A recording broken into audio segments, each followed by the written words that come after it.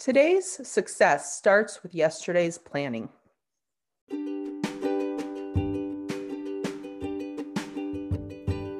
Welcome to Gleanings, where we explore holistic approaches to reaching your true potential, mind, body, and soul.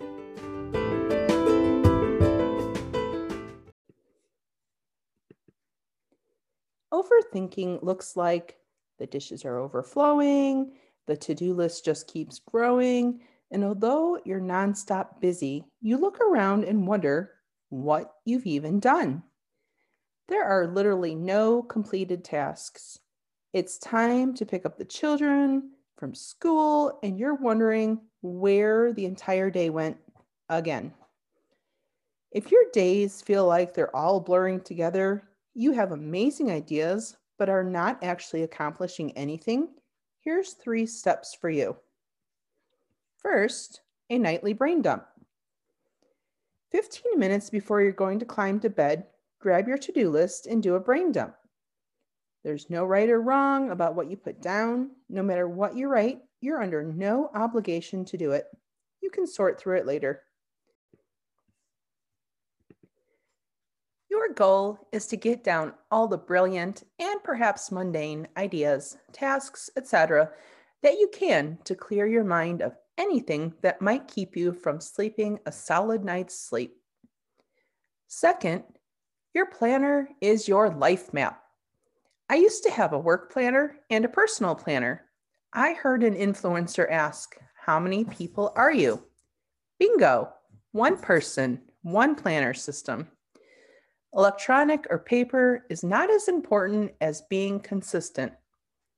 If you don't have your planner with, that leads to number 3. But before we get there, here are some planner musts.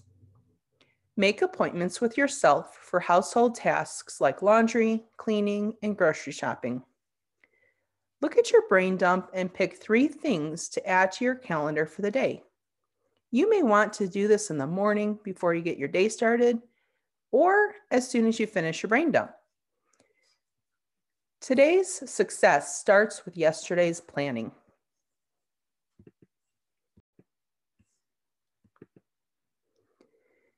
Third thing you can do is text yourself. Projects you want to try that you think of at a stoplight, appointments when you don't have a planner, quotes you love, topics for podcasts, journaling prompts, ideas to share with a friend or a client. All of these things you can text yourself for reference later. I put my own number in my contacts with the name "It's Me," and I text myself all the time with things I don't want to forget about.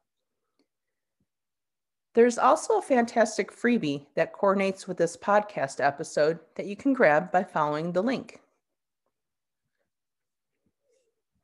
Remember, you have the power to control your thoughts and not allow them to control your actions.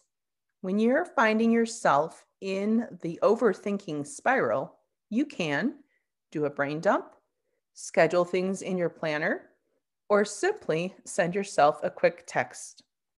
Catch you in the next Gleanings episode.